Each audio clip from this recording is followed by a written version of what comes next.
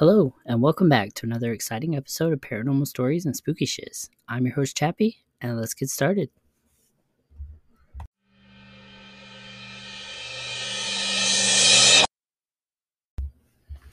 Hello, and as we jump right into our subject today, it is on cannibalism. What a macabre subject matter. But believe it or not, many people still practice it today. And there's also spiritual rituals and even demons involved sometimes. All right, so let's start by playing a video that I got from True TV of their show Fameless, where, a judge is fed, uh, hopefully, shark liver, human flesh, hopefully not, or something else in the sausage. So let's listen.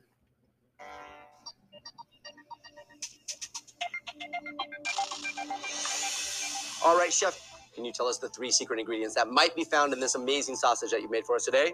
The three secret ingredients that might be found in the sausage are fish liver, human flesh, or shark. Are those really the three ingredients? Yeah, fish liver, human flesh, or shark. You guys, is this, Is there a problem? is that, And as I said, there's a stigma surrounding this We're particular good. protein. Legal cleared it. We're good. We're good. Let's go on, Brian, please. all right, thank you, Kif, thank you very much. All right, Joe, fish liver, shark, Or human flesh. God help you, it better be shark. all right, 2, what do you think it's gonna be? Shark too. Shark? The liver is like too obvious, and I don't think it's human flesh, so I think it's shark. Chef Keith, can you tell us what is the secret ingredient in this dish? Yes, I'm afraid you're both wrong. It is human flesh. No. Whoa. Not okay. That's No, not all hey, right. you know, It's I a don't. wonderful renewable protein. Whoa, hey, all right, No, are you that's sure? disgusting. No, That's disgusting. I didn't know it was gonna go like this no, either. that's This is the really problem with disgusting. stigma of this. Chef, are you serious? Yeah, of course. I'm I'm sorry. gonna go throw up. I didn't know we were going there. That's Are you okay? I'm gonna go throw up. I need a bucket. Wait, just have it. Here, we'll get you something right now. Yeah, bring a bucket in. You guys, come on, get a bucket in here right now. Bring a bucket in here. You okay? Yeah, that's some next level though. I would have loved to know when I was eating human flesh before I ate it. This is very popular in my restaurant. You thought it was delicious. You said it was delicious, and I think there's a stigma about it. Think about it. Every day, 60,000 new sources of protein in this country alone. Would like someone die and then you make it? How else would we make it? Oh, I mean, God. many small villages. All right. I apologize very much for this. We're gonna stop shooting this right now. We're gonna do another show called Fameless. It's David Spade's new prank show. Thank God. Oh my God. Oh my God. I was gonna cry. Okay, so ultimately that ended up being a prank, but that is the video that I saw that I was like, oh my gosh. Because there are some, as I've done some research, and it almost felt like a little dark whenever I was doing this research. I'm sure I'm on a list somewhere now because I was like, is it legal to eat human flesh? Is it illegal to purchase human flesh? Like, I was like, oh my gosh, they probably have my whole Google history tapped now. It's going to be a bunch of spooky stuff and cannibalism from here on out. All right.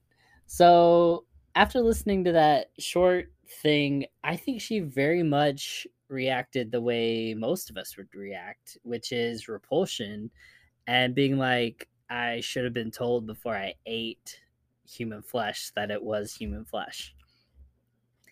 Because I don't know, just before we dive into anything, me personally, I find it taboo. Like, I find it very taboo. It's something I've never had any desire to do. But strangely enough, I have had a friend that told me one time when we were both working at Chick-fil-A, she said that if she would eat any part of the human body, it would be the muscle that the thumb is attached to, because she said it would be the most tender piece of meat. And that was always a weird thing for her to say, but I still remember it. It was cool. So, with that in mind, let's jump into some of the articles that we've procured today. Jump into the spooky and bizarre and deathly macabre.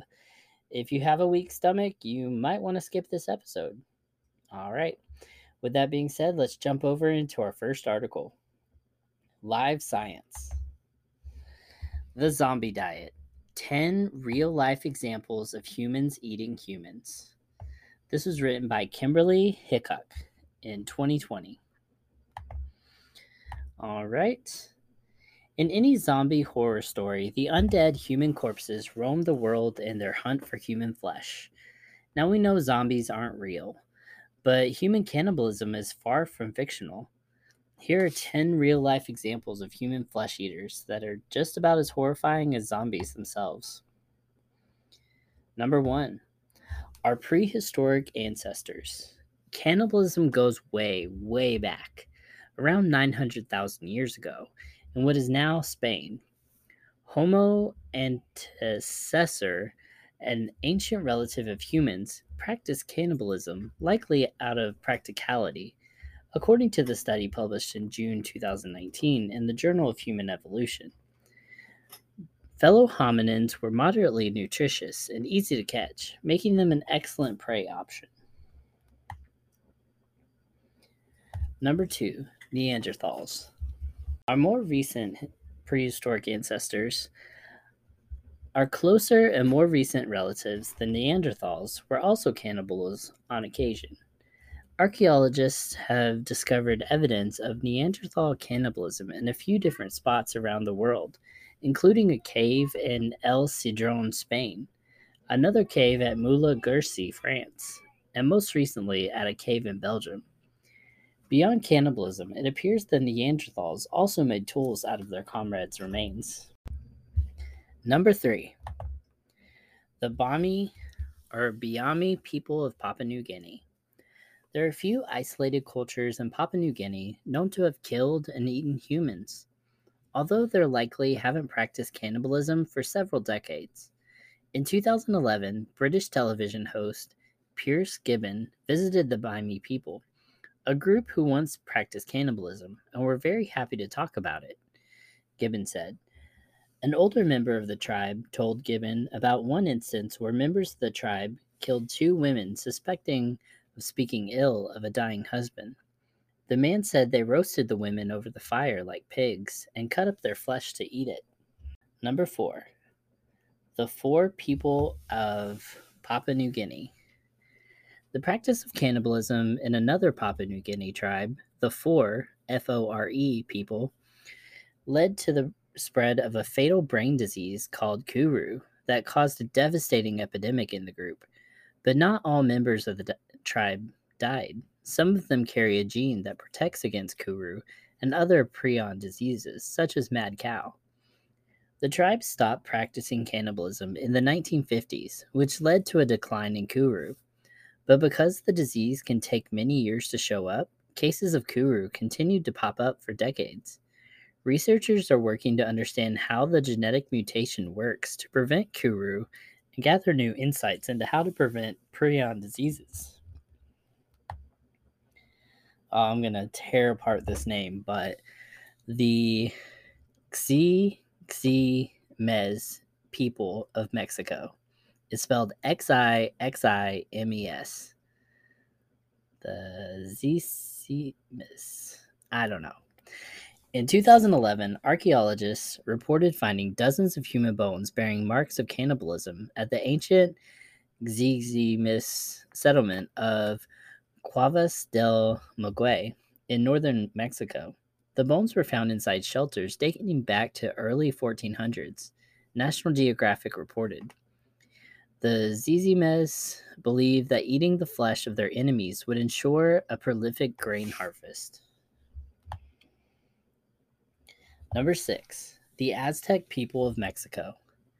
The Aztecs are well known for having performed ritual human sacrifices, but there's also evidence that they engaged in ritualistic cannibalism. History reported the bodies of sacrificed victims were likely presented to noblemen and other distinguished members of the community. Some experts suggest cannibalism among the Aztec may have been more common during famine. Another theory posits that cannibalism was their way of communing with the gods. All right, number 7, the Wari people of Brazil. The Wari people of Brazil practiced cannibalism of their war enemies and their own dead. Eating their enemies was a way of expressing hatred and anger, but the group also consumed a vast majority of their dead up until the 1960s. For them, it was a way of mourning, honoring, and respecting the deceased members of their tribe. Beth A. Conklin, an anthropologist at Vanderbilt University, lived with the Wari for more than a year and published her description of the Wari tribe's history of cannibalism in the journal American Ethnologist in 1995. Number 8, 16th and 17th century Europeans. Until the end of the 18th century, it was not uncommon for Europeans to seek the flesh of a dead human for medicinal consumption, Smithsonian reported. For example, Paracelsus, a 16th century physician, believed blood was healthy to drink. Although drinking fresh blood was uncommon, people unable to afford apothecary products would stand by at executions and pay a small fee for a cup of fresh blood from the condemned. Wow. Number 9, 19th century Arctic explorers. There are several stories of stranded explorers resorting to cannibalism in a desperate attempt to survive. One of the most famous examples is the doomed 19th century Franklin expedition that aimed to discover a sea route through the Canadian Arctic. Explorers from the 2 trap ships, the HMS Erebus and the HMS Terror, attempted to trek 1,000 miles to the nearest trading post, but their efforts were futile. For the next 150 years, researchers uncovered the explorers' remains. Scientists found cut marks on many of the bones, signs of breakage and marrow extraction, convincing evidence of cannibalism. All right, number 10, the Angori cult of India. The Aghoris make up a small group of extremists who live in Varanasi, India, and worship the Hindu deity, Shiva. The Anghoris believe there is no difference between pure and impure, and engage in many obscure practices, such as meditating on top of corpses and making bowls out of human skulls. They also practice ritual cannibalism, according to some reports. All right, very cool. All right, let's go over to one thing that attracted my eye, which is the Human Meat Project. Let's go back to the homepage.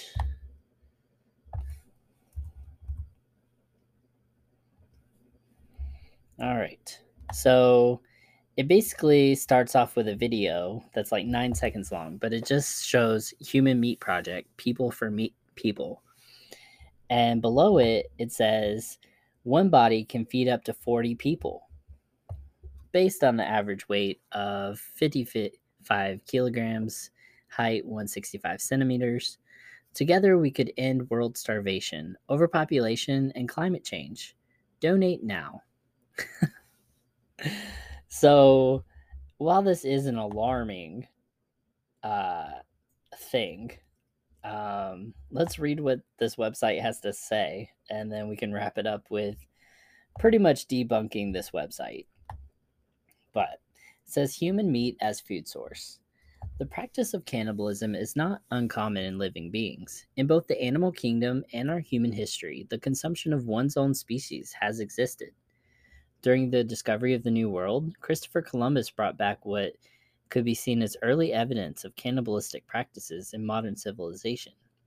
The word cannibal comes from the name the Spanish gave to the Carib, the cannibals. The Spanish accused the Caribbean tribe of ritualistically consuming their enemies, but modern-day scholars have doubts that it actually happened. They speculate the Caribs were engaged in anti-colonial battle with a host of European powers. Many historians now argue that the cannibalism rumors were just propaganda tactic by the Spanish meant to provoke fear. The word cannibal was used as a derogatory term to describe tribal and native people and became an indirect ethnic slur. Human meat donation, vision, and mission. In order to save the planet from our impact of our modern society and lifestyle, we have to make a change in our ideas about consumption and our dietary choices. We face climate change due to waste, pollution, deforestation, and overpopulation problems. By donating your body for human consumption, you are taking direct action to help others lessen the damage of the industrial age. By consuming human meat, we create a change both in our life and the world. By improving the standard quality of life in every country and nation, we can give everyone in the world a good life. Wow, this is crazy. All right, human meat nutrition facts. Again, this is supposed to not be real, so I'll get to that in a little. All right. Human meat, often understated for its nutritions, human meat protein and fat density could be the same or better than other convenient meat like beef, chicken, and pork. As omnivore, human meat texture is similar to pork, not to mention the quality could be more substantial. Let's see. One body contains essential amino, minerals, and vitamins needed for daily intake.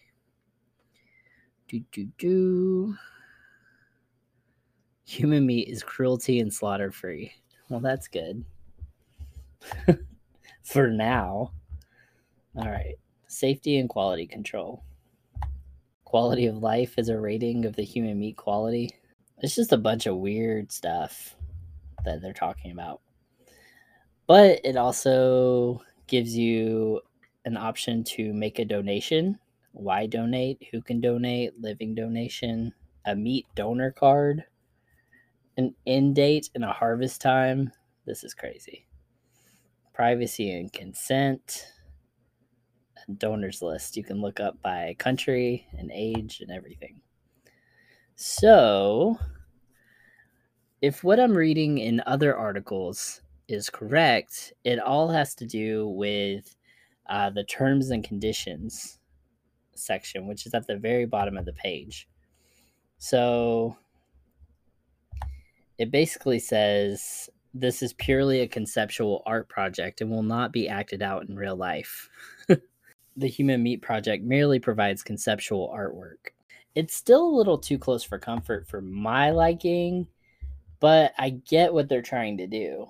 They're trying to say that we never read the terms and conditions of what we're signing up for in our digital age. We pretty much sign our lives away without even reading what it's about. And people will only see that this is a fake website if they go to the terms and conditions. That's just from reading other articles about it. If you want to check that out, it's thehumanmeatproject.com. And it's a little too, I want to say rosy, a little too like making it down to earth, but you're really talking about cannibalism still. So that makes me uncomfortable. So let us move on. All right. Is it legal to eat human flesh? Written by Richard Dahl. These authors are describing what it tastes like, and it's really gross. Like fully developed veal. William Seabrook, author and journalist who spent time with a cannibal tribe in West Africa in the 1920s. Like pork, it tastes quite good. Armin Maiwes, a German who ate a large portion of a man who agreed to be killed and devoured in 2002. So Sweet, Egyptian-born fashion model Omaima Nelson, described the cooked ribs of the abusive husband whom she killed in 1991. Despite these rave reviews, it's probably safe to assume that most people won't be inspired to find out for themselves anytime soon, which is not surprising. What is surprising, however, is the fact that in the US, there are no actual laws per se, with one exception, that prohibit the consumption of human flesh. In 49 states, you can at least theoretically eat human flesh and drink human blood in full view of a policeman and suffer no legal consequences. But if you try that in Ohio, the one exception, you could spend up to 14 years behind bars. What the law does and doesn't say about cannibalism. The absence of anti-cannibalism statutes, again, for the most part, doesn't mean, however, that the law is looking the other way. For starters, of course, you can't kill someone and eat them. It doesn't matter whether the person agrees to be killed. Even with consent, it's still murder. Second, laws forbid desecration of corpses. But as Reuters revealed the extensive 2017 expose, if you really want to buy human body parts, you can probably do so. While the National Organ Transplant Act of 1984 prohibits the buying and selling of organs for transplantation, Reuters found that there's no laws on organs used for educational or research is pretty lax. In most states, anyone can legally purchase body parts. But be forewarned, in addition to questions about edibility, the prices for human body would be a deal breaker for most aspiring cannibals.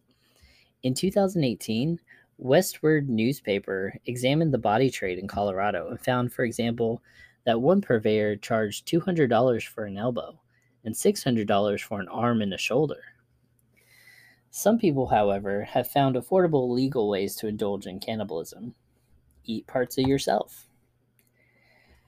That's what a Reddit user calling himself Incredibly Shiny Shark did last year after his foot was amputated following a motorcycle accident, and the surgeon let him keep it. He invited friends over for dinner, which included tacos made from his foot meat. Their assessment of the flavor was beefy. That is so crazy. I have a feeling I'm not going to be hungry after this episode. So we go over to The Guardian, where they have an article, Eating People is Wrong, but Is It Against the Law? This was written by Homa Khalili. Jose Salvador Alvarenga is accused of eating his travel companion to survive being lost at sea. If it were true, he wouldn't be the first to consume human flesh in extreme circumstances. Has Jose Salvador Alvarenga been reaching for the fava beans and Chianti? I don't know what that means. The 36-year-old sailor survived at sea for more than a year after being cast adrift by a storm. But now the family of his fellow sailor, 22-year-old Ezequiel Cordoba, says the older man turned cannibal to survive. Alvarenga insists Cordoba died because he could not stomach the raw birds and turtle blood that were their only source of food. But Cordoba's family are suing the Salvadorian fishermen for $1 million for eating their relative. It would not be the first time a survivor in extreme circumstances had tucked into a fellow traveler. After a plane crash in the Andes in 1972, passengers ate the frozen remains of those who perished, surviving 72 days before they were rescued. In 2000, 3 migrants from the Dominican Republic survived for 3 weeks when their boat engine failed at sea, only by devouring some of the 60 others who succumbed to dehydration and exposure. But is eating someone's flesh in such extreme conditions against the law? Not in the UK, according to Samantha Pegg, senior lecturer at Nottingham Trent University. There is no offense of cannibalism in our jurisdiction, Dr. Pegg says. She points out that Alvarenga's story is similar to a famous case in legal history. In 1884, a 4-man crew sailing from England to Australia were shipwrecked with almost no food. When the 17-year-old cabin boy became ill, 2 of the men, Stevens and Dudley, decided to kill and eat him. 5 days later, they were rescued and charged with murder. The 3rd man was not charged, despite eating his companion's flesh. Although the lawyers argued that killing the cabin boy was a necessity for the survival of the 3 other men, Stevens and Dudley were convicted of murder, and sentenced to death, later commuted to 6 months imprisonment. This set a precedent that there is no necessity defense for murder. points out Peg. In cases of serial killers or sexually motivated cannibals, the charge is always murder, she says. In Germany, where there is also no offense of cannibalism, a court had to wrestle with a case where a man offered himself to be killed and consumed by an IT expert named Armin Wewes. Wewes was still convicted of murder. Last year, a German police officer was sentenced to 8.5 years for a similar crime of murdering and disturbing the peace of the dead. However, because his victim was said to be willing, he was not given the maximum sentence. Other would-be cannibals could face charges of outraging public decency or preventing a lawful burial, says Peg. In 1988, performance artist Rick Gibson ate human tonsils on the street. He claimed to be the first cannibal in British history to legally eat human meat in public. With a rise in the body food and eating your partner's placenta, he may not be the last. All right. Very cool. I mean, not cool, but we keep moving. All right. I don't know where this one is going to go, but it's from freedomandcitizenship.edu, and it's written by Rangan Islam. The Human Meat Market. Ever since colonialization of America, there have been a growing criminal meat market. Human trafficking is one of the most common and largest international crimes that involve various types of abuse and force against humans by transferring people of any age, gender, for the purpose of exploitation or commercial gain. The Department of Homeland Security describes human trafficking as a form of modern-day slavery and involves the use of force, fraud, or coercion to exploit human beings for some type of labor or commercial sex purpose. Human trafficking can happen in mostly every continent, but it occurs more in the third world countries than the developed countries because the people in poverty are more vulnerable to be puppets to the perpetrator.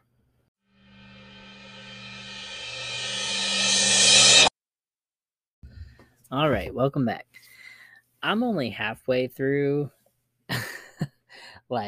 looking through some of these articles, trying to find the best ones to give you guys, and I'm already really grossed out. So without getting too much into detail, scientists are working on an Oberus steak kit that it's like a swab from your cheek that you feed with blood and keep in an oven and kept fed with blood, and it grows a little steak for you, which I think is kind of gross. A lot of places right now are having discussions, like in Sweden, about sustainability and could human possibly be a source, human meat, and they say they're nowhere close to being actually functional in the human meat market or anything like that, but it's something to spark discussion for sure. Yeah, I think that is wild. So after reading so many of them, I came across something that's kind of close to what we began with, as being accidentally served human meat. So this article comes from Psychology Today, written by Catherine Ramsland, PhD, and it's called Accidental Cannibalism: Why Killers Serve Bodies as Food. 4 reasons why some predators dupe others into ingesting human remains. So I did a roundup at the end of 2020 that mentioned serial killers who died of COVID. Recently, another one popped into the news. Instead of just adding her to that post, I thought her peculiar case, and others like it, warranted its own discussion. So let's talk about killers who feed human body parts to unwitting recipients. Sofia Zhukova has been arrested for 3 murders in Russia and was suspected in 4 more. She was 81 when she died of COVID on December 29th, still awaiting trial. Her neighbors believe she disposed of human flesh from her victims by cooking it into meaty treats. Among her admitted victims were an 8-year-old girl, an elderly female tenant, and a janitor for Zukova's building. Knives and saws in her residence showed traces of blood, and police found body parts in her refrigerator. The press called this former slaughterhouse worker the female Sweeney Todd. Reading about Zukova reminds me of other cases where killers included human remains in food they prepared for others. The glaring question is why? So let's look at the variety of motives I've noticed in these cases. An obvious reason is utilitarian. Cooking and serving the flesh as if it were any other meat can effectively dispose of the body parts when you have no other safe means. In northern Michigan, Kelly Cochran and her husband Jason, who she later killed, seemed to have murdered her former lover and served his cooked flesh to neighbors. She admitted she'd coaxed Chris Reagan to their home, where he was shot. Neighbors heard the din of a power saw in the middle of the night. They soon received an invitation to come over for a barbecue, uncharacteristic of this couple. In fact, that week, they were invited over several times. The Cochrans served only cooked meat in various forms.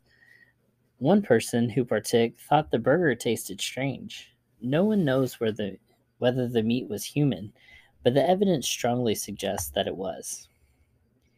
In cases where killers ran a butcher business, adding human flesh to the menu not only got rid of evidence, but also enriched them.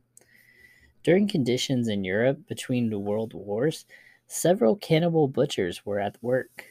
From 1918 to 1921, Karl Grossman killed more than 24 women in Berlin and sold their flesh on the black market. In Hanover, Fritz Harman teamed up with the male sex worker to lure young men into a game of terminal sex. After he killed them, Harman would consume pieces of their flesh and sell the rest to customers. Yet such conditions do not explain Joe Methane's nasty acts in Maryland. Convicted of 2 murders, he claimed in a confession that he'd killed 10. He also said he cut up 2 victims and served their flesh as burgers. I lured 2 more crack whores up there to my trailer, he wrote. I killed and butchered their bodies up. I cut the meat up and put it in some Tupperware bowls, then put it in a freezer. Over the next couple weeks on the weekends, I opened up a little open pit beef stand. I had real roast beef and pork sandwiches. Why not? They were very good. The human body tastes very similar to pork. If you mix it together, no one can tell the difference. He stated motives were revenge and the thrill. He thought it was fun to turn unsuspecting customers into cannibals. Nathaniel Bar-Jonah, a convicted child predator, might have fed at least one victim to neighbors. In 1979, he told a prison psychiatrist his fantasies of kidnapping children, murdering them, and then consuming their bodies. Still, he was released. After he moved to Montana, but he was arrested. A search of his home found thousands of pictures of boys, as well as a diary that showed his desire to eat his victims. Encrypted writings talking of a little boy stew, little boy pot pie, and lunch served with roasted child. An investigation held Bar-Jonah responsible for the 1996 disappearance of Zachary Ramsey, who vanished on his way to school. Evidence suggests that Bar-Jonah had cut up the boy's body for stews and hamburgers that he served to unsuspecting neighbors at a cookout. Oh, and with that, I am never eating at a stranger's barbecue. This is why we can't have nice things. Because y'all do crazy stuff like this. Alright, I'll keep going.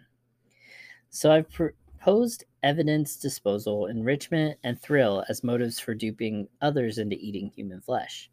Sometimes they're combined, yet a most singular motive in another case involved a delusional belief in supernatural power and protection.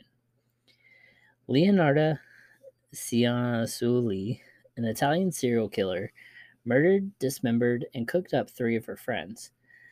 But she thought she had a good reason. A palm reader had told her that her children would all precede her in death, and most had. Of 17 pregnancies, by 1939, she was left with only 4 living children. Then her eldest went off to train for war. She panicked. She knew she'd need extreme measures to keep him alive. A life for a life. That's what she'd learned from her supernatural lore. Tricking women she knew into believing they were going on trips to gain unique opportunities, she got them to cover their own tracks before killing them.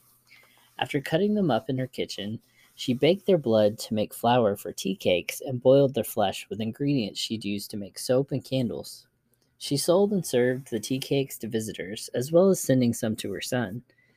When this charm seemed to work the first time he remained alive, she repeated it to strengthen its power. After her third murder, she was caught.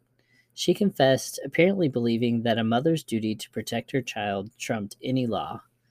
About one woman who was overweight, she said the extra fat made the cakes taste sweeter. That's disgusting. The idea that killers might consume their victims is always gruesome, that they might instead serve human flesh to those who know it's unthinkable, but they have multiple ways to justify such acts, and sometimes even enjoy them. That's so messed up. All right. I have on... It's just a little tiny article. It's like one paragraph. But it says, in 1901, human meatballs sold in China. At the turn of the 20th century, parts of rural China were being ravaged by drought, devastating crop failures, and famine.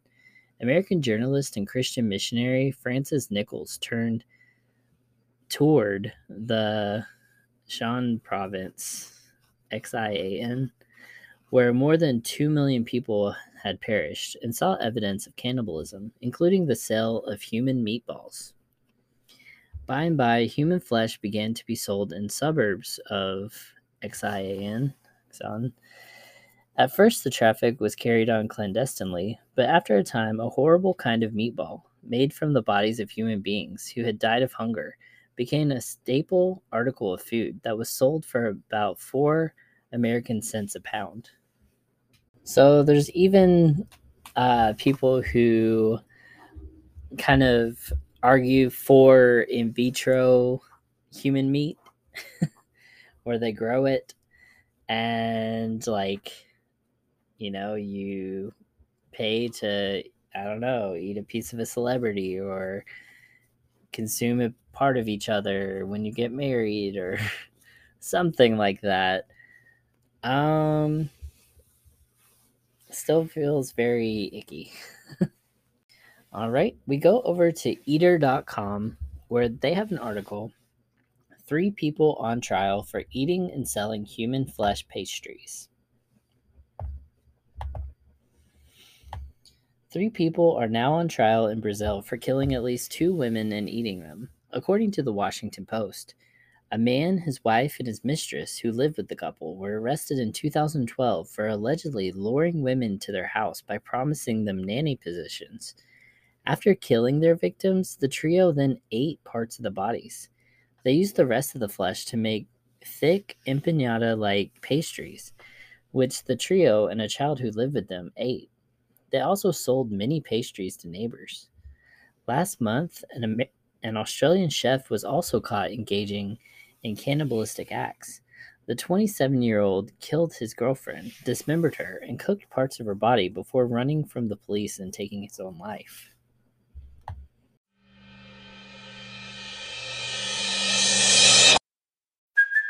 Hey, it's Kaylee Cuoco for Priceline. Ready to go to your happy place for a happy price? Well, why didn't you say so? Just download the Priceline app right now and save up to 60% on hotels. So whether it's Cousin Kevin's Kazoo Concert in Kansas City, go Kevin, or Becky's Bachelorette Bash in Bermuda, you never have to miss a trip ever again. So download the Priceline app today. Your savings are waiting. Go to your happy place for a happy price. Go to your happy price, Priceline. And of course, I know I can't have an article or an episode on cannibalism without mentioning the Wendigo and Wendigo psychosis. So let's go into a little bit of the lore. I won't go into detailed since I already have an episode on Wendigos, but I will do my best. and then we'll talk about it. All right, I'm on legendsofamerica.com. The Legend of the Wendigo, Flesh Eater of the Forest. The Wendigo was gaunt to the point of emaciation, its desiccated skin pulled tautly over its bones. With its bones pushing out against its skin, its complexion the ash gray of death, and its eyes pushed back deep in their sockets, the Wendigo looked like a gaunt skeleton recently disinterred from the grave. What lips it had were tattered and bloody. Its body was unclean and suffering from suppurations of the flesh, giving off a strange and eerie odor of decay, decomposition, and death and corruption. That was from Basil Johnston, Ojibwe teacher and scholar, Ontario, Canada. In Minnesota's North Woods, the forests of the Great Lake region and central regions of Canada are said to live a malevolent being named Wendigo. This creature may appear as a monster with some human characteristics, or as a spirit who has possessed a human being and made them monstrous. It has historically been associated with cannibalism, murder, insatiable greed, and cultural taboos against such behaviors. Known by several names, the Wendigo, the Witigo, the Witico, the Wetigo, each roughly translates to the evil spirit that devours mankind.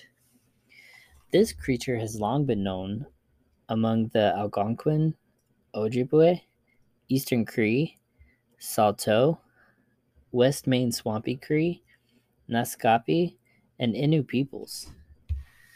They have described them as giants, many times larger than human beings.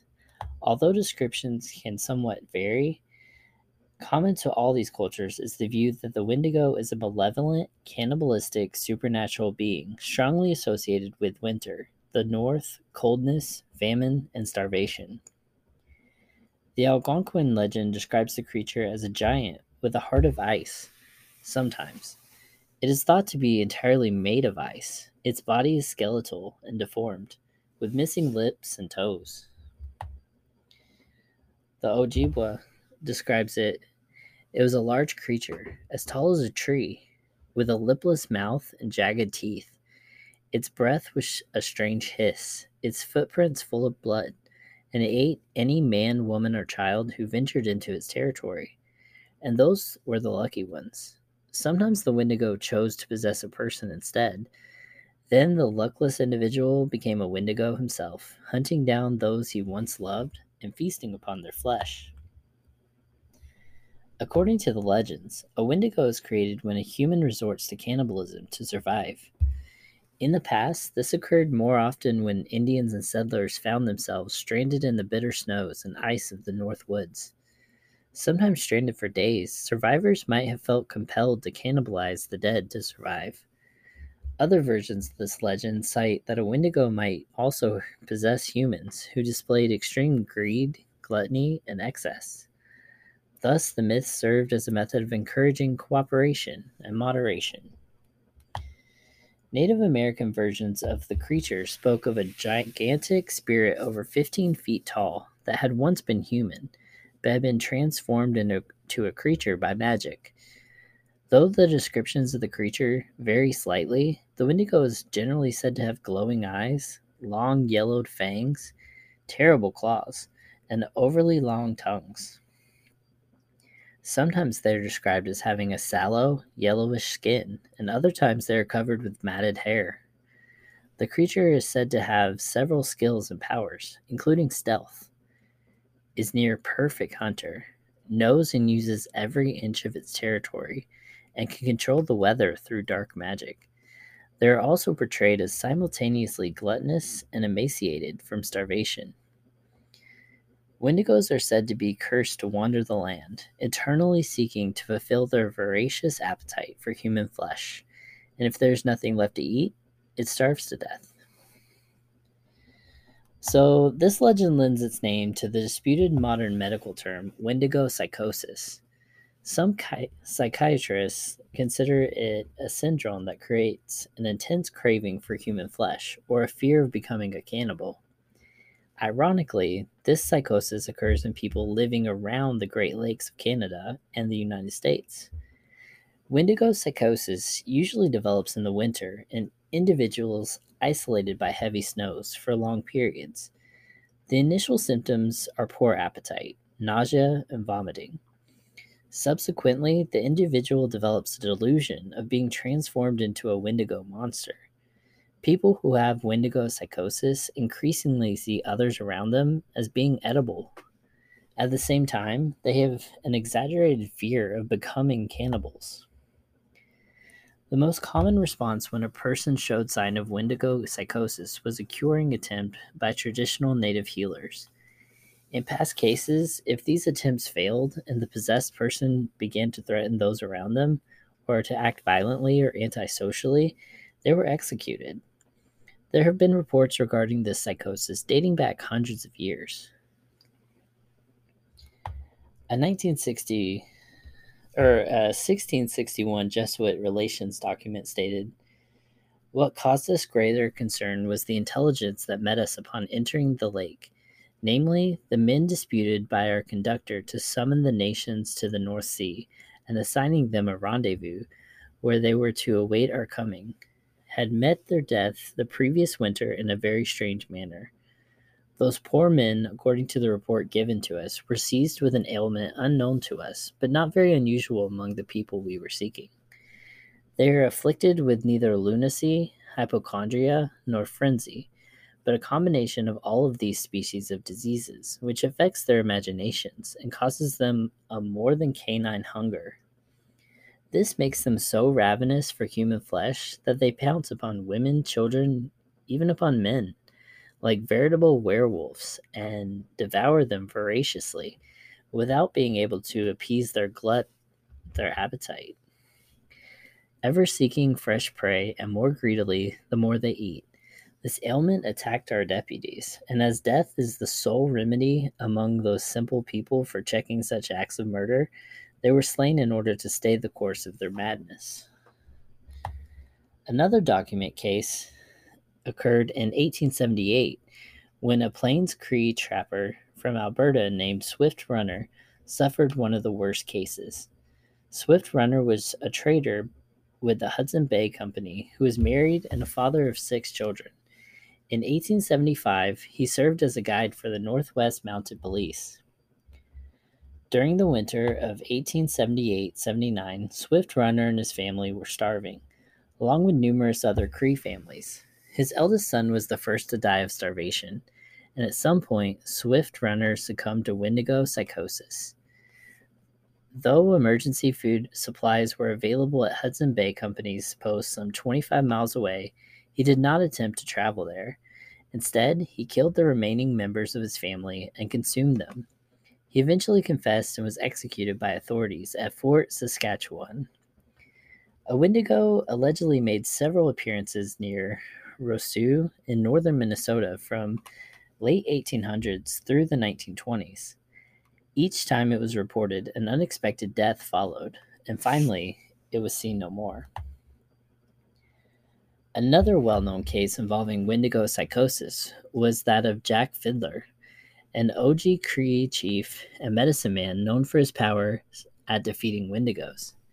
Fiddler claimed to have defeated 14 Wendigos during his lifetime. Some of these creatures were said to have been sent by enemy shamans, and others were members of his band who had been taken with insatiable, incurable desire to eat human flesh. In the latter case, family members usually asked Fiddler to kill a very sick loved one before they turned Wendigo. Fiddler's brother, Peter Flett, was killed after turning Wendigo when food ran out on a trading expedition. Hudson Bay Company's traders, the Cree, and missionaries knew the Wendigo legend, though they often explained it as mental illness or superstition.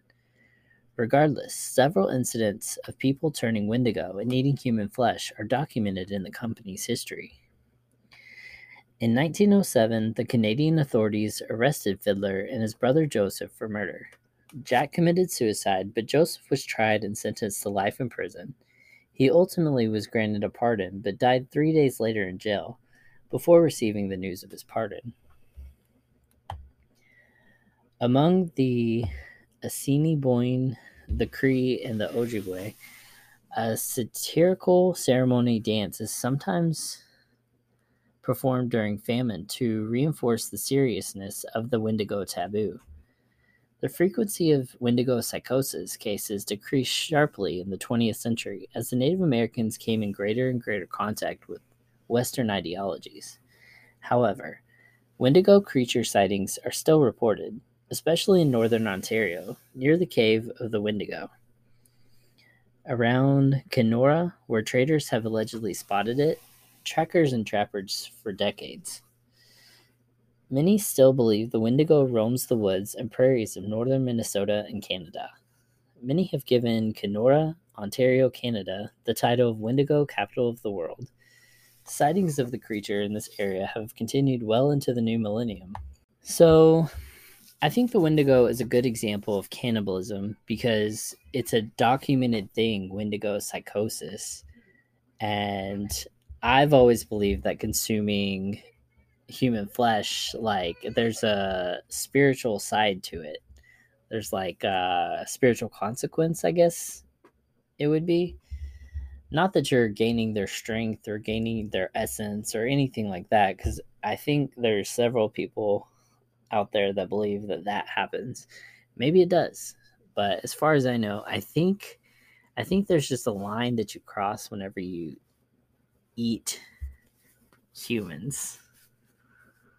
That, yeah, I think it's just one of those lines that we're not supposed to cross. But with that being said, I like the story of Wendigo Madness because it's like, in our Western ideologies and everything, we don't really acknowledge or give much credence to spooky things, supernatural things. And then here it is in one of the, Western world, United States and Canada, and it's a known legend and it's a known thing that happens is Wendigo Madness, Wendigo psychosis. It's very cool. Very cool. It's like almost a little bit substantiated, some of the supernatural stuff that they're talking about. So, Epoch Magazine. They have an article by Abby Reel, The Bread of Life, exploring ritualistic cannibalism. To many, cannibalism is more than just a scary story to tell in the dark, or the worst case scenario of being stranded in the woods. The cannibal is the dangerous other, a justification of the brutal persecution of many an inconvenient population over the course of history, be they Jews, Aztecs, pagans, or even Christians. Though Christians were typically the ones carrying out the persecutions, it is not difficult to understand why the Romans would think the early Christians to be practicers of ritualistic cannibalism. After all, it fit the bill, secret gatherings to partake in the flesh and blood of the one who sacrificed himself to save others. It sounds suspicious, the kind of behavior that only a dangerous group of people would engage in. If they ate one of their own, logic asked, what was to stop them from eating one of ours? I never thought of it that way. But that was an often deliberate misunderstanding of the communion. The Eucharist was not cannibalism.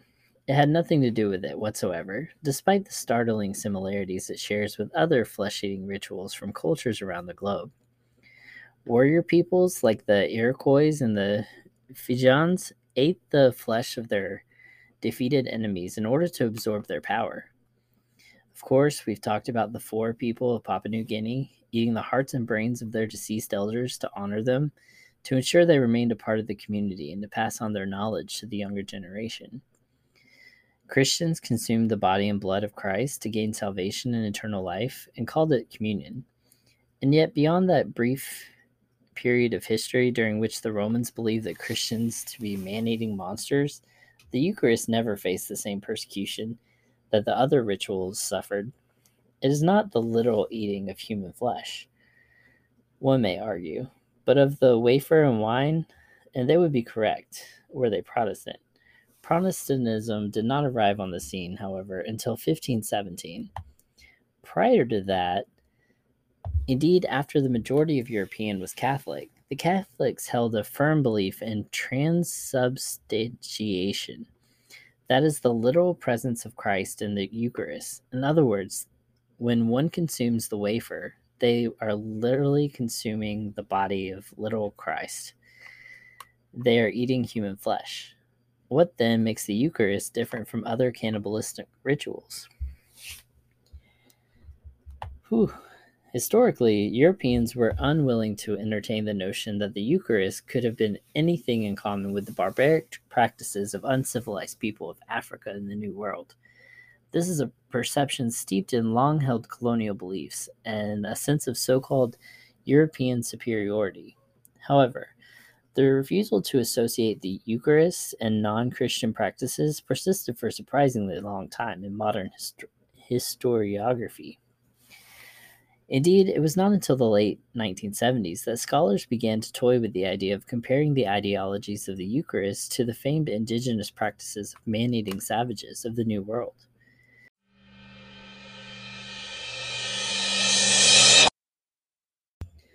All right, so we hop over to an article at sapiens.org by Ben Thomas called Eating People is Wrong, but it's also widespread and sacred. Can transcendence be attained by embracing the strongest taboo of all? All right, let's get into it. It shows a picture, and the 15th century depiction of cannibalistic practices was inspired by Marco Polo's writings about traveling through Asia. Cannibalism is not uncommon. Humans have long enshrined the consumption of human flesh in sacred ritual, not just a few times, but again and again in almost every corner of the globe.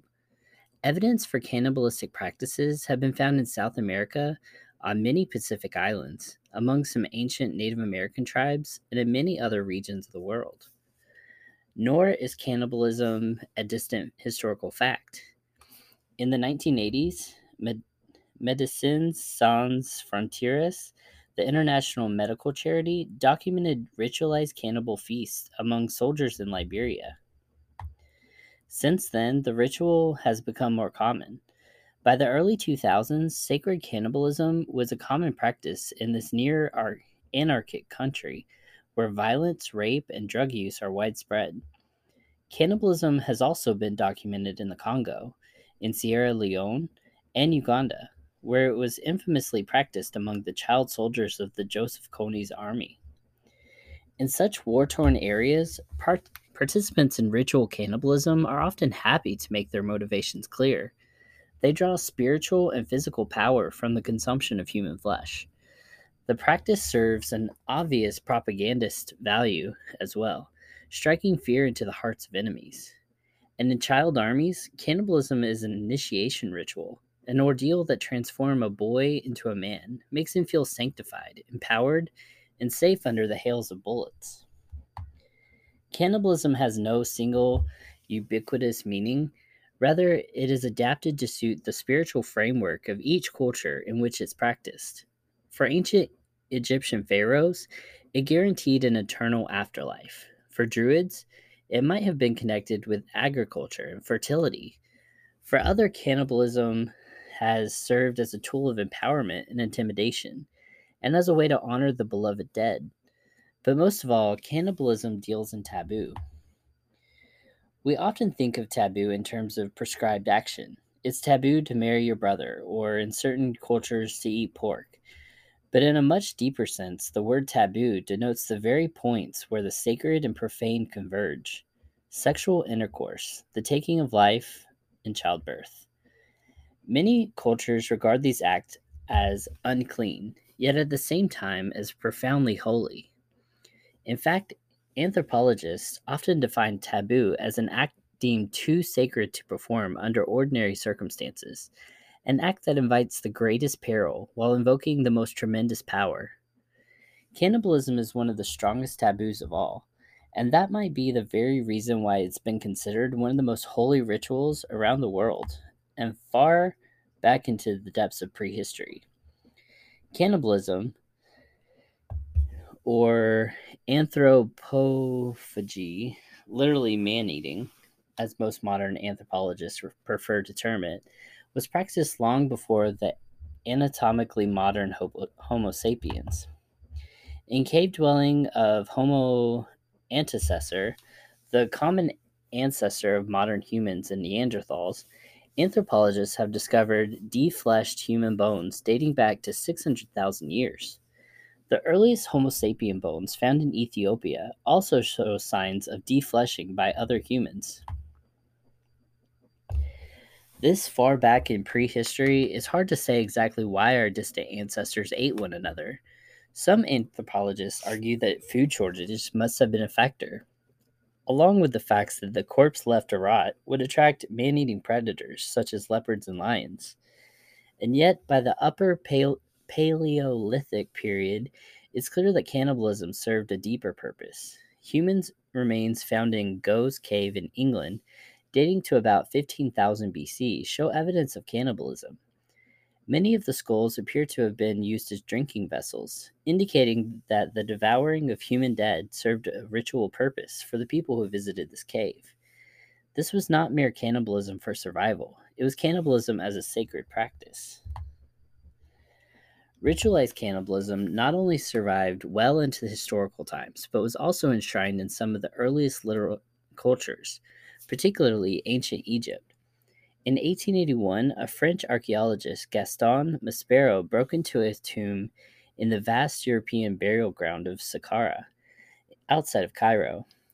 At the end of the long underground causeway, he found a gallery of brightly painted reliefs, harvest scenes, and temple ceremonies, battles with enemies.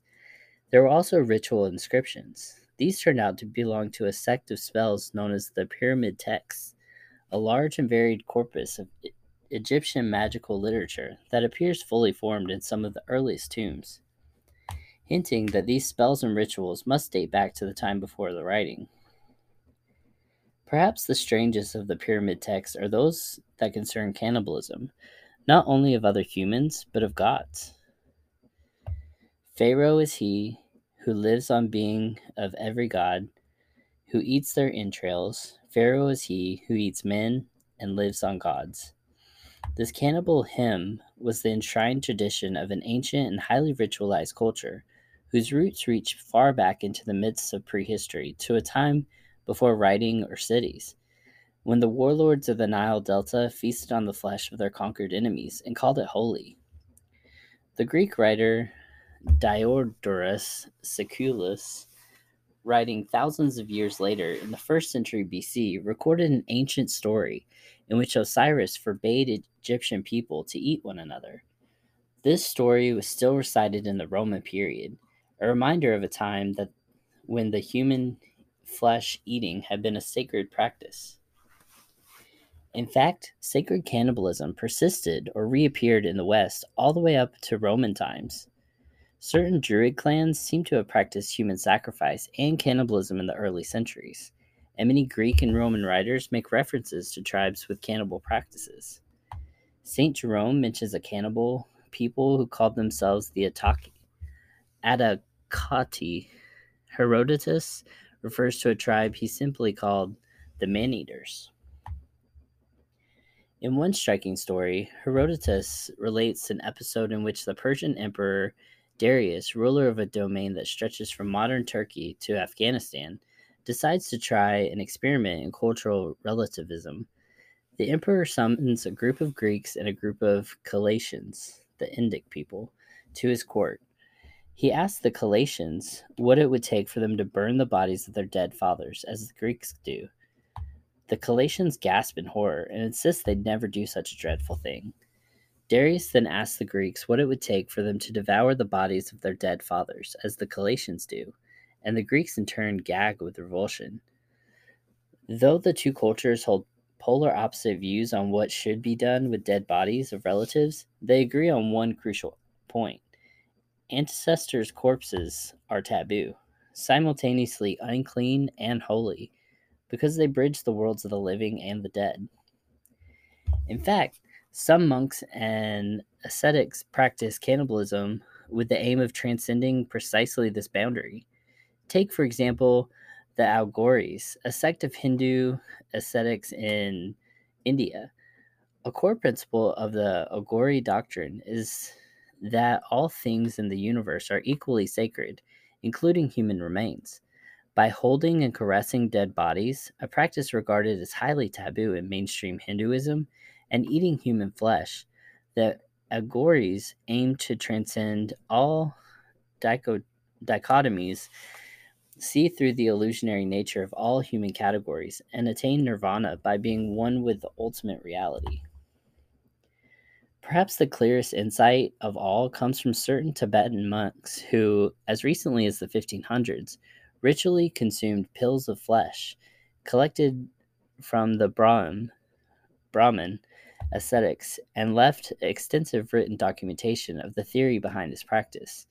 The theory turns out to be extraordinarily multi-layered and complex, but it boils down to the idea that these flesh pills bridge the boundary between subject and object, serving as ritual tokens that embody the compassion of the past Buddhas, while also reminding the eater of the transient nature of his own mortal flesh. How far back in human history does this concept of cannibalism for transcendence reach? We might never know for sure, but at some point in our evolution, cannibalism clearly ceased to be a simple act of survival or dominance and became a true taboo, a point of convergence between sacred and the profane. A dead body, our ancestors recognized, had once contained a mind, a consciousness whose departure somehow transmuted the body from a sentient person into an inanimate object. This realization could not fail to make a profound impression on the Paleolithic inhabitants of England, on the ancestors of pharaohs, on Greeks, Druids, Agoris, and Tibetan monks, and on hundreds of other societies around the world throughout every era of our past and present. Across all the cultures, justifications for man-eating, one central idea resonates. We eat the dead because we hope never to become as they are. All right, very cool article. All right, let's hop over to yamunaradvanir.medium.com, where this person is talking about Atasea, the Zuni cannibal demon. The Zuni people of southwestern United States maintain an intricate catalog of mythological stories and folktales. Among the many creatures and beings that are mentioned within the tales of the Zuni people, there is one that stands out as one of the most terrible. This entity is called Atahasya, and he is explained as a spiritual entity or a demon who appears as a giant. This particular demon is often mentioned in relation to cannibalism. Some texts refer to this being as an ogre rather than a demon, which may be due to the way he appears when he manifests to interact with the world.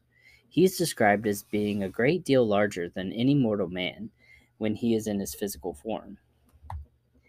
Atahasya is called the cannibal demon, and from this title comes much of his reputation. Calling him a cannibal may, on the surface, imply that he feeds on the flesh of other demons. While this behavior would fit into the idea of social taboo among the Zuni people, it isn't likely that a demon who kills other demons would strike fear in the hearts of young people who hear this tale. In the case of Atahasya, when he is called a cannibal demon, it means that his diet is based on meat taken from humans. He has also been known to try and trick people into eating other humans, particularly their family or children that he has hunted. This sort of activity is what has earned him the title of cannibal. One such tale of his attempts to compel people to eat each other took place when two young maidens came upon him one day. The girls were either fairly unobservant or were tricked by Atahasya into believing that he was their grandfather. Atahasya is known as being hideous, among the ugliest demons described in Zuni lore. And even so, he is not ugly enough for them to tell the difference between him and their grandfather. The demon offered the girls a stew that he made from the flesh of human children. After a bit of discussion, the girls trick the demon and get away without eating the human stew. More often, he appears in stories to try and trick people into eating his dinner, rather than tricking people into sharing his unpalatable meals with him, or to be his dinner, instead of joining him for a meal. This cannibal demon is described as extremely unsightly. Among the most distinguishing features attributed to Adahasya is his massive size. He is to be as huge as a great elk. His barrel of a chest covered in coarse hair almost like the quills of a porcupine. His wide face is fitted with a mouth which stretches from ear to ear and is set up in yellowed fangs that resemble old decaying bones. His thick and muscular limbs are covered in a layer of scales, like those of a snake, which are as black as night, speckled with white. He is often depicted as carrying a crude but intimidating weapons and wearing the skins of mountain lions and bears. When the Zuni people perform the stories of Adahasya, they don black and white speckled masks to represent his scales. Adahasya is said to live in a cave somewhere, where he often comes across people who are out hunting, fishing, washing their clothes, or going for a stroll. Despite his repulsive appearance and eating habits, he is generally considered a fairly polite demon. He will often stop to talk to people and will be on his way if he is asked to leave. Unlike many demons in folklore, he is rarely outright malicious, aside from his dietary needs and his hunting habits, which coincide with such a diet. Many of his stories are rather light-hearted and humorous, which relying the moral of caution, mindfulness, and adherence to social rules. In much the same way as other demons found among Native American stories, Adahasya represents the dangers of disregarding important social structures and ethical considerations. He describes what can become of someone who eats the flesh of other people, similar to stories of the warnings presented by the tales of the Wendigo from the tribes further north. The stories of this demon serve to warn children to distrust strange things that they encounter in the wild and to question the motives of strangers, to be kind to their kin, and to never wander among caves alone. All right, very cool. We go now to Rancor, where they have 11 cannibals from mythology around the world by Leah Rose Emery. All right. Atreus and Thyestes, who ate their own kind at a feast. The mythological brothers Atreus and Thyestes of Greek lore grew up to have an intense rivalry over many things, including various thrones, and the wife of Atreus, Arup, after discovering that his brother Thyestes usurped the throne of Mycenae and had an affair with his wife Arup, Atreus decided to get the ultimate revenge on Thyestes. Atreus invited Thyestes and his son to dinner. Then, without his brother knowing, Atreus had Thyestes' son slain and served their flesh as part of the banquet. This is how the phrase Thyestan banquet or feast came to be. Kakao Kumu, male witches who are consumed as their punishment. The Kombai people of Papua New Guinea have a myth about the Kakao Kumu, sometimes called the Sangai, but it's a myth with some very real-world consequences. Kakao Kumu is the name given to men who practice witchcraft. It is believed that they consume both the body and soul of their targets. Because the Kakao Kumu are both the stuff of legend and believed to exist in the real world, if a person is able to name the Kakao Kumu that went after them, then the person's family must slay and consume certain organs of the accused Kakao Kumu in order to free the deceased spirit. The Kombai believe that the soul lives in the brain and the stomach of a person. As such, these organs of the alleged Kakao Kumu are consumed so that the witch is wiped out. This modern-day cannibalism still exists as living Kombai tribe members attest to having eaten Kakao Kumu. Number 3. Baba Yaga, who decorates with the bones of her targets. Commonly depicted as either an ugly old woman or a trio of sisters, Baba Yaga is a cannibal from Slavic folklore, a shapeshifter normally in the guise of a wicked old woman, who travels by flying around in an iron kettle or a mortar, using a pestle to steer. It's believed she lives in the woods in a hut made of chicken legs, surrounded by a fence made of human bones of her targets. Legend has it that she nabs, cooks, and eats those who fail to complete her tasks and riddles, oftentimes children. Number 4. Erysichthon, who got so hungry he ate himself. Erysichthon is a unique sort of cannibal, famous for devouring the most shocking of target, himself. In Greek mythology, he also sometimes called Aethon, cut down trees in a sacred forest belonging to the goddess Demeter in order to build himself a feast hall. As punishment, Demeter placed the spirit of an insatiable hunger, limos, in his stomach, which meant that the more he ate, the hungrier he got. Driven by intense hunger, he sold all of his possessions, including his own daughter, to acquire food. Eventually, poor, homeless, and driven mad by his hunger, he began to gnaw on his own limbs and ended up eating himself. Number 6. Muma Paduri, who likes some little girl soup. A sort of Hansel and Gretel character from Romanian myth, Muma Paduri is the kind of cannibal that can cause little children to never want to leave their homes again. Although her name means mother of the forest, there's nothing maternal about her thirst for little children. Able to shift shapes, she can appear in different forms, but her true embodiment is that of an ugly old woman, depicted as taking and imprisoning children. In some versions of the myth, she attempts to boil a little girl alive and make a soup out of her. Similar to the story of Hansel and Gretel, the children manage to outsmart her and escape. Number 7. Tantalus, who tried to feed his son to his dad. In Greek mythology, Zeus's son Tantalus angered the gods when he took ambrosia and nectar from their sacred table. After being chastised, he decided to get the gods back by slaying his son Pelops and feeding him to them as a test of their omnipotence.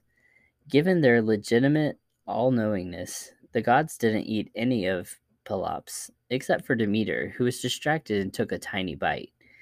After the near cannibalistic consumption of his grandson, Zeus ordered that Pelops be brought back to life, and the tiny piece of shoulder that Demeter ate was replaced with solid ivory.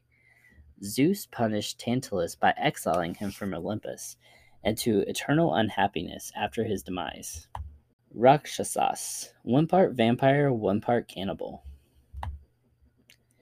According to Hindu and Buddhist myth, Rakshasas are cannibalistic beings who try to eat their own creator. Legends has it that they were created from the breath of the sleeping Hindu creator god Brahma, but were so bloodthirsty from the moment they were created, they attempted to eat him immediately. However, before they were able, he had Vishnu banish them to earth. In the ancient Rig Veda text, they are known as one of the Yatudhanas, translated to mean that eat raw flesh. In Vedic and Puranic stories, they are described as vampiric, and the ability to fly and disappear with fangs, and with lust for human blood, which they drink straight from their palms, or from the human skull. Their red eyes and flaming hair give them a fearsome appearance. Their appetites made them so infamous that in Bengali, the word Rakosh signals a person who eats excessively and feels no need to stop. Number 9. Kronos, who ate and regurgitated his own children. Kronos, the god of time in ancient Greek mythology, was the father of the Olympians, Hestia, Demeter, Hera, Hades, Poseidon, and Zeus. Fearing that his children would ruin him like he did his father, he decided to devour them as soon as they were born. By the time Zeus, the youngest, finally arrived, the children's mother, Rhea, was fed up and fed her husband a stone instead. Her trick was successful. Zeus grew up and later convinced his father to regurgitate the other children back to life. Greek mythology has served as an inspiration for many artists, such as the Spanish painter Francisco de Goya, who created the painting of Saturn titled Saturn Devouring His Son. Number 10. Watiri, who desperately wanted to start a cannibal family.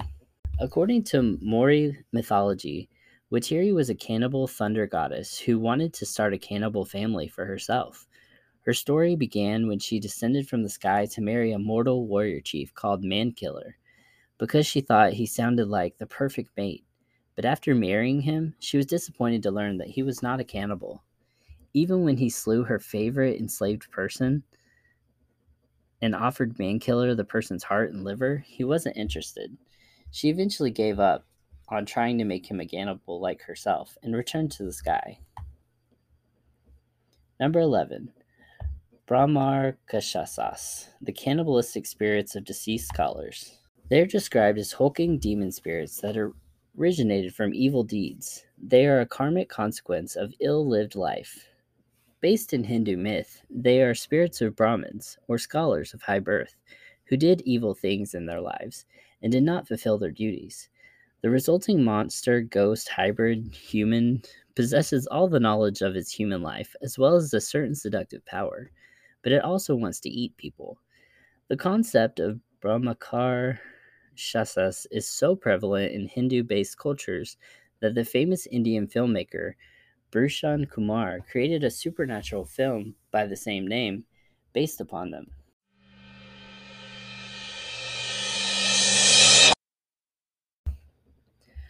All right, we go now to the New York Post, where they have an article by Maureen Callahan, Man Who Ate 5 People, Demonic or Desperate?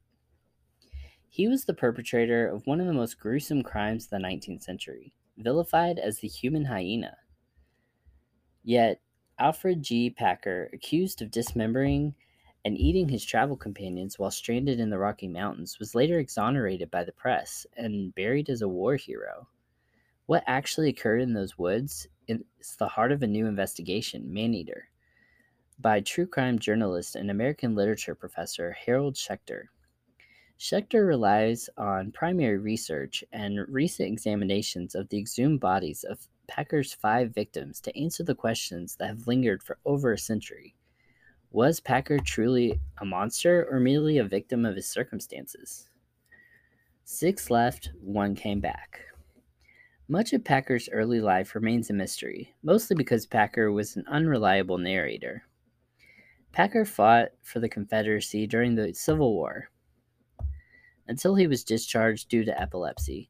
He headed west, taking on jobs of varied as saddlemaker, trapper, teamster, hunter, and wilderness guide, until jumping onto the silver prospecting bandwagon in San Juan Mountains in Colorado. In February 1873, Packer was hired as a guide for a group of 21 out of Provo, Utah. Immediately, though, the others realized that Packer was not who he said he was. He, in quotes, did not know the way and was lying when he said he could guide, one of the prospectors later recounted. He was greedy with the meager food rations and often inquired about the amount of money the other men were carrying on them.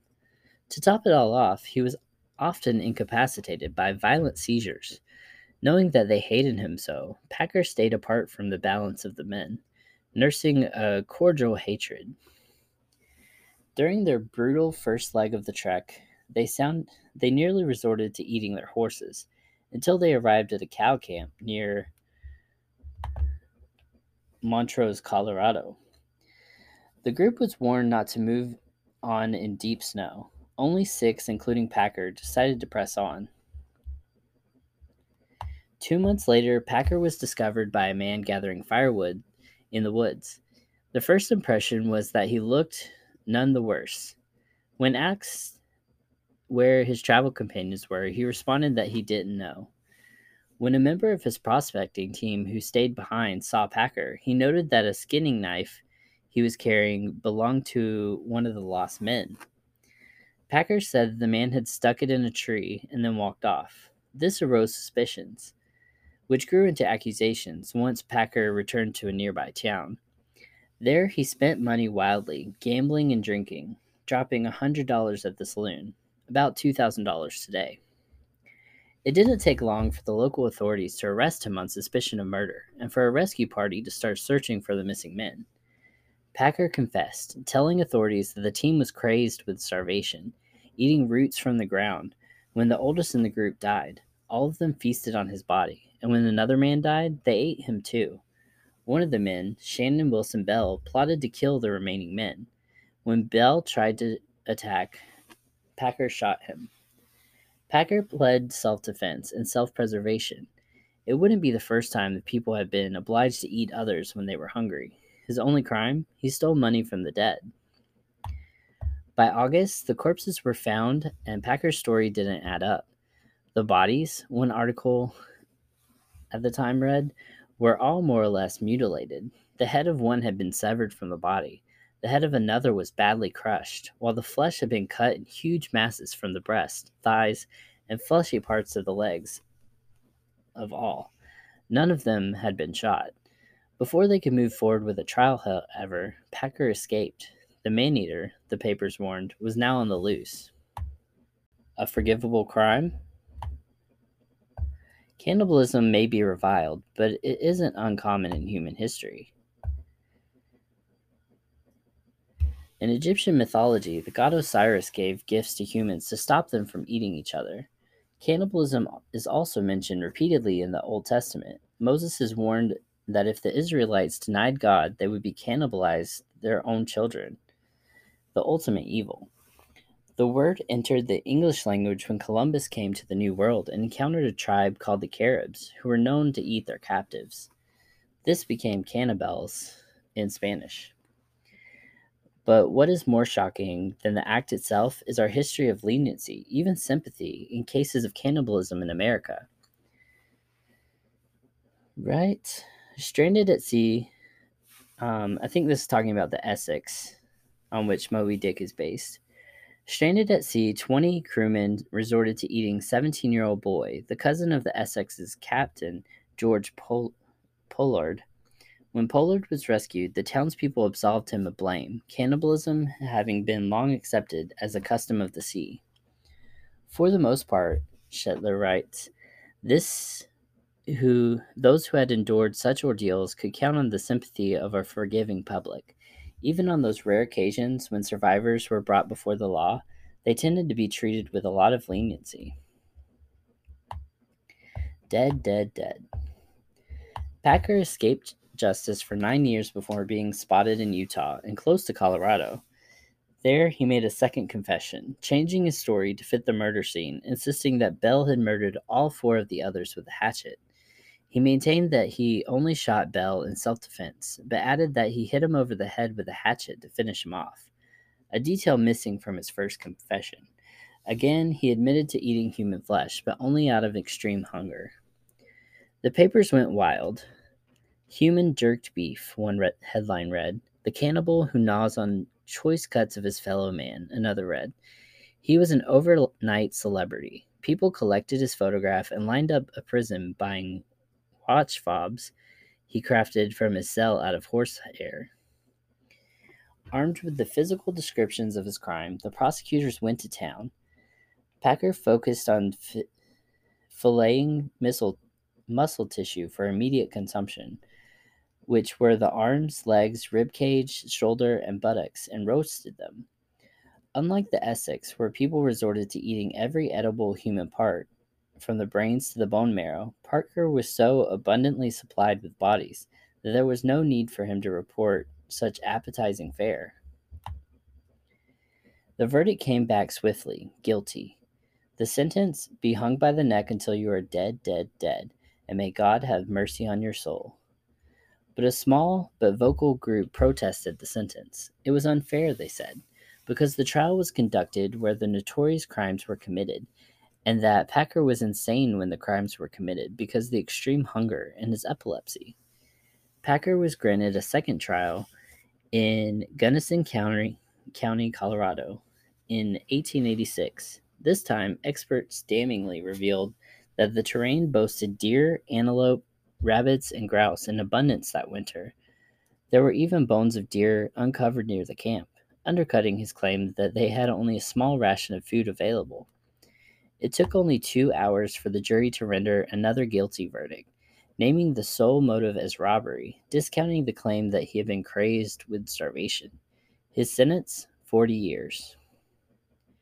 One person disagreed, noisily. Polly Pry, a reporter for the Denver Evening Post, took on Packer's case after visiting his jail cell and hearing his story. She published a series of pieces extolling his virtues as a soldier and attacking his conviction. She described Packer as a dauntless embodiment of American manhood, soldier, scout, and wilderness guide who did not know how to fear and had a constitution of iron. I believe this man is innocent, she wrote. I believe that he is mostly unjustly, most terribly punished for the frightful misfortune, and not for a crime. Thanks to Pry's writerly flourishes, the governor was besieged with petitioners urging him to issue a pardon. In 1901, after 17 years behind bars, just shy of his 60th birthday, Packer was finally granted parole. He would refer to Pry as his liberator. Once released, Packer, the man who ate men, was thoroughly disgusted by the modern world around him. He was stymied by the shocking immodesty of what played in the theater. He moved to a small town and lived for 6 more years before passing away from natural causes. He was buried with full army funeral rites. But his story would not remain buried.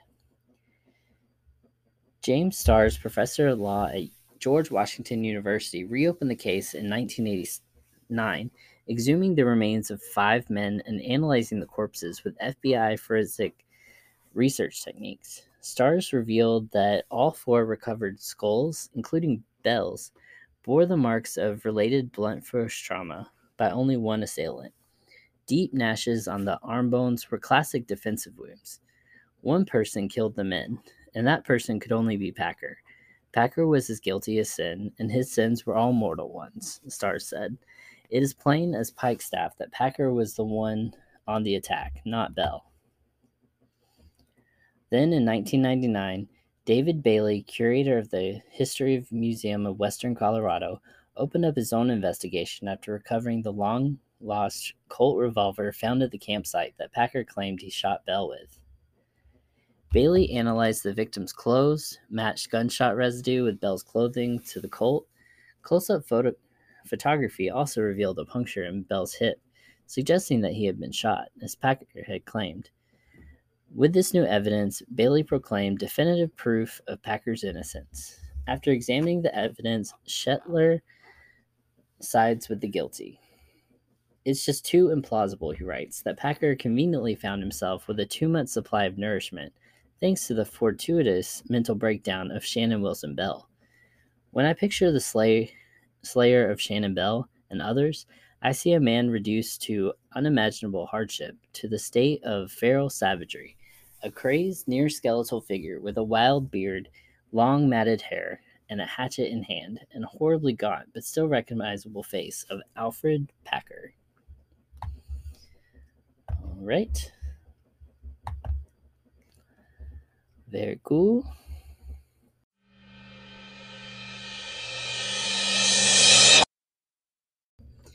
All right. In our final segment of tonight's episode, I'm basically covering some famous stories and things about some notorious cannibals. Because as we have learned a lot of times in our spooky world, humans tend to be the most spooky, the most depraved, and the most, pushing the boundaries. So, with that being said, let's jump into our first article. We are going to start with 17 famous attacks, cannibal attacks, that will send shivers down your spine by All That's Interesting. This is by Katie Serena.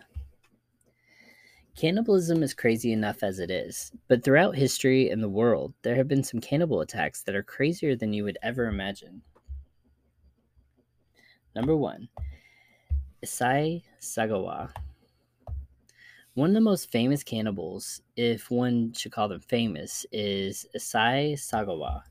In 1981, Sagawa invited one of his Paris classmates over for a study session. When she arrived, he murdered and cannibalized her over the course of 2 days. Thanks to poor relations between his homeland of Japan and France, where he'd been studying, Sagawa was released from prison upon his deportation and lives today as a free man. Vince Lee. Tim McLean was riding on a Greyhound bus in 2008, minding his own business when he was stabbed, beheaded, and cannibalized in full view of the other passengers. The man behind the crime, Vince Lee, was found not criminally responsible for the gruesome and highly public crime and was remanded to a mental health facility. He was released in 2017. Armin Mawis. Armin Mawis placed an ad online in a cannibal chat room requesting someone willing to be eaten. Shockingly, he received a reply from a man named Bernard Brandis. In 2001, the pair met up, and Bernard willingly submitted to Mawis's request. After killing him in his bathtub, Armin Mawis spent 10 months consuming 44 pounds of Bernard before he was arrested. Since beginning his life sentence, he has converted to vegetarianism. Nikolai Zumagalev. He was a creative cannibal. After a childhood accident left him with a set of white metal dentures, he earned the nickname Metal Fang. Then he put those fangs to use when he murdered and cannibalized one of his dinner guests, while the rest of them were enjoying cocktails in the next room. Rudy Eugene. In 2016, a Miami man made headlines when he stripped naked in broad daylight and viciously attacked a homeless man. Police shot 31-year-old Rudy Eugene after he refused to stop gnawing on the face of a 65-year-old man in the middle of a busy highway. According to witnesses, all that was left of the victim's face after police intervened was his beard. Catherine Knight. In 2000, housewife Catherine Knight stabbed her husband John. Then she hung his body from a hook in their living room, skinned him, decapitated him, and cooked parts of his body in a dish with potato, pumpkins, beets, zucchini, and cabbage. Then she put out 2 servings of John for his children when they got home. Thankfully, police arrived before they consumed their father, though his head was found still stewing in a pot of vegetables on the stove. She became the first woman to be sentenced to life in prison in Australia. Michael Rockefeller. In 1961, the youngest son of former Vice President Nelson Rockefeller, Michael Rockefeller, went missing while traveling through Netherlands, New Guinea. He was last seen when his trading canoe capsized as he was rowing through a part of the country known as the Cannibal Coast. It was revealed that the Asmats, a vicious tribe who inhabited the area, captured, beheaded, and ate Michael. James Jameson. Another American beneficiary with ties to cannibalism was James Jameson, heir to the Jameson Irish whiskey fortune. Though this time he was the one doing the cannibalizing. During an expedition to the Congo, he requested to witness cannibalism firsthand. The team's solution, to purchase him a 10-year-old girl and watch her be cannibalized in front of him. Jameson wrote about the ordeal in his diary, accompanying them with sketches. Antron Big Lurch Singleton. Antron Singleton, better known by his rapper name Big Lurch, made headlines in 2002, but not because of his music. While high on PCP, he had attacked his girlfriend, Elisa Allen. After stabbing her repeatedly in the chest, he cut her chest cavity open, pulled out her lung, and began eating it. He was found guilty of murder and now lectures on the dangers of PCP. Clara Morova. Clara Morova may take the prize for worst mother ever. When her sons were the young boys aged 10 and 14, she brought them into a cult that practiced cannibalism. Worse, though, than forcing them to engage in cult practices was that she subjected them to at home. She put them through torture, sexual assault, regular beatings, and meals comprised of their own flesh, cut from their still alive bodies. Rick Gibson. Perhaps the most shocking act of cannibalism on this list is that of Rick Gibson. In 1988 and again in 1989, Gibson ate human flesh in public in London, England. England has no law against cannibalism, which Gibson described as marvelous, meaning his public meals of human tonsil, canape, human testicle, hors d'oeuvres were perfectly legal. Omema Nelson. Omema Nelson is a former model who killed her abusive husband of 1 month and cannibalized him on Thanksgiving Day. According to her psychiatrist, she mixed his body parts with the leftover Thanksgiving turkey and cooked his ribs in barbecue sauce before eating them. Street meat. In 2010, a court sentenced 3 homeless men to 18 years in prison after it was revealed that they had murdered a man who lives on their street. To make matters worse, they had chopped up the man after his murder and sold his meat to a local kebab salesman. Even worse than that was the fact that no one could pinpoint where the sale had occurred, or if any of the bits of man had been sold. The SS Dumaru. The crew of the SS Dumaru were forced into cannibalism due to their dire circumstances. When their ship was struck by lightning on its maiden voyage, the crew evacuated into lifeboats. Without supplies or fresh water, they ended up turning into cannibalism, consuming the bodies of their fellow crew members who died from exposure. Stephen Griffiths. He earned his gruesome nickname, the Crossbow Cannibal, from his preferred choice of weapon. In addition to a crossbow, he was also known to use a samurai sword on his victims. Most notably, his final victim, a prostitute who he murdered in a hotel hallway in full view of CCTV.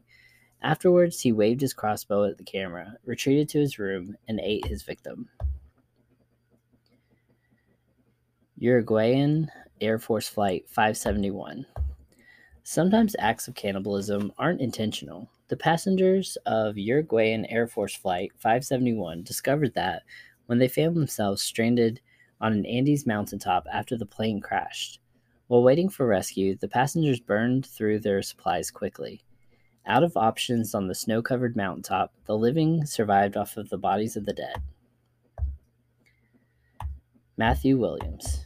In 2014, Matthew Williams checked into a bed and breakfast in Wales. The next morning, the owner of the B&B awoke to a horrible sight. Williams was in his room, covered in blood, eating the body of a woman who had arrived in the middle of the night. When she confronted him, he ignored her, even ignoring the police as they arrived. Eventually, he had to be tased to stop eating, which proved to be too much for his body to handle.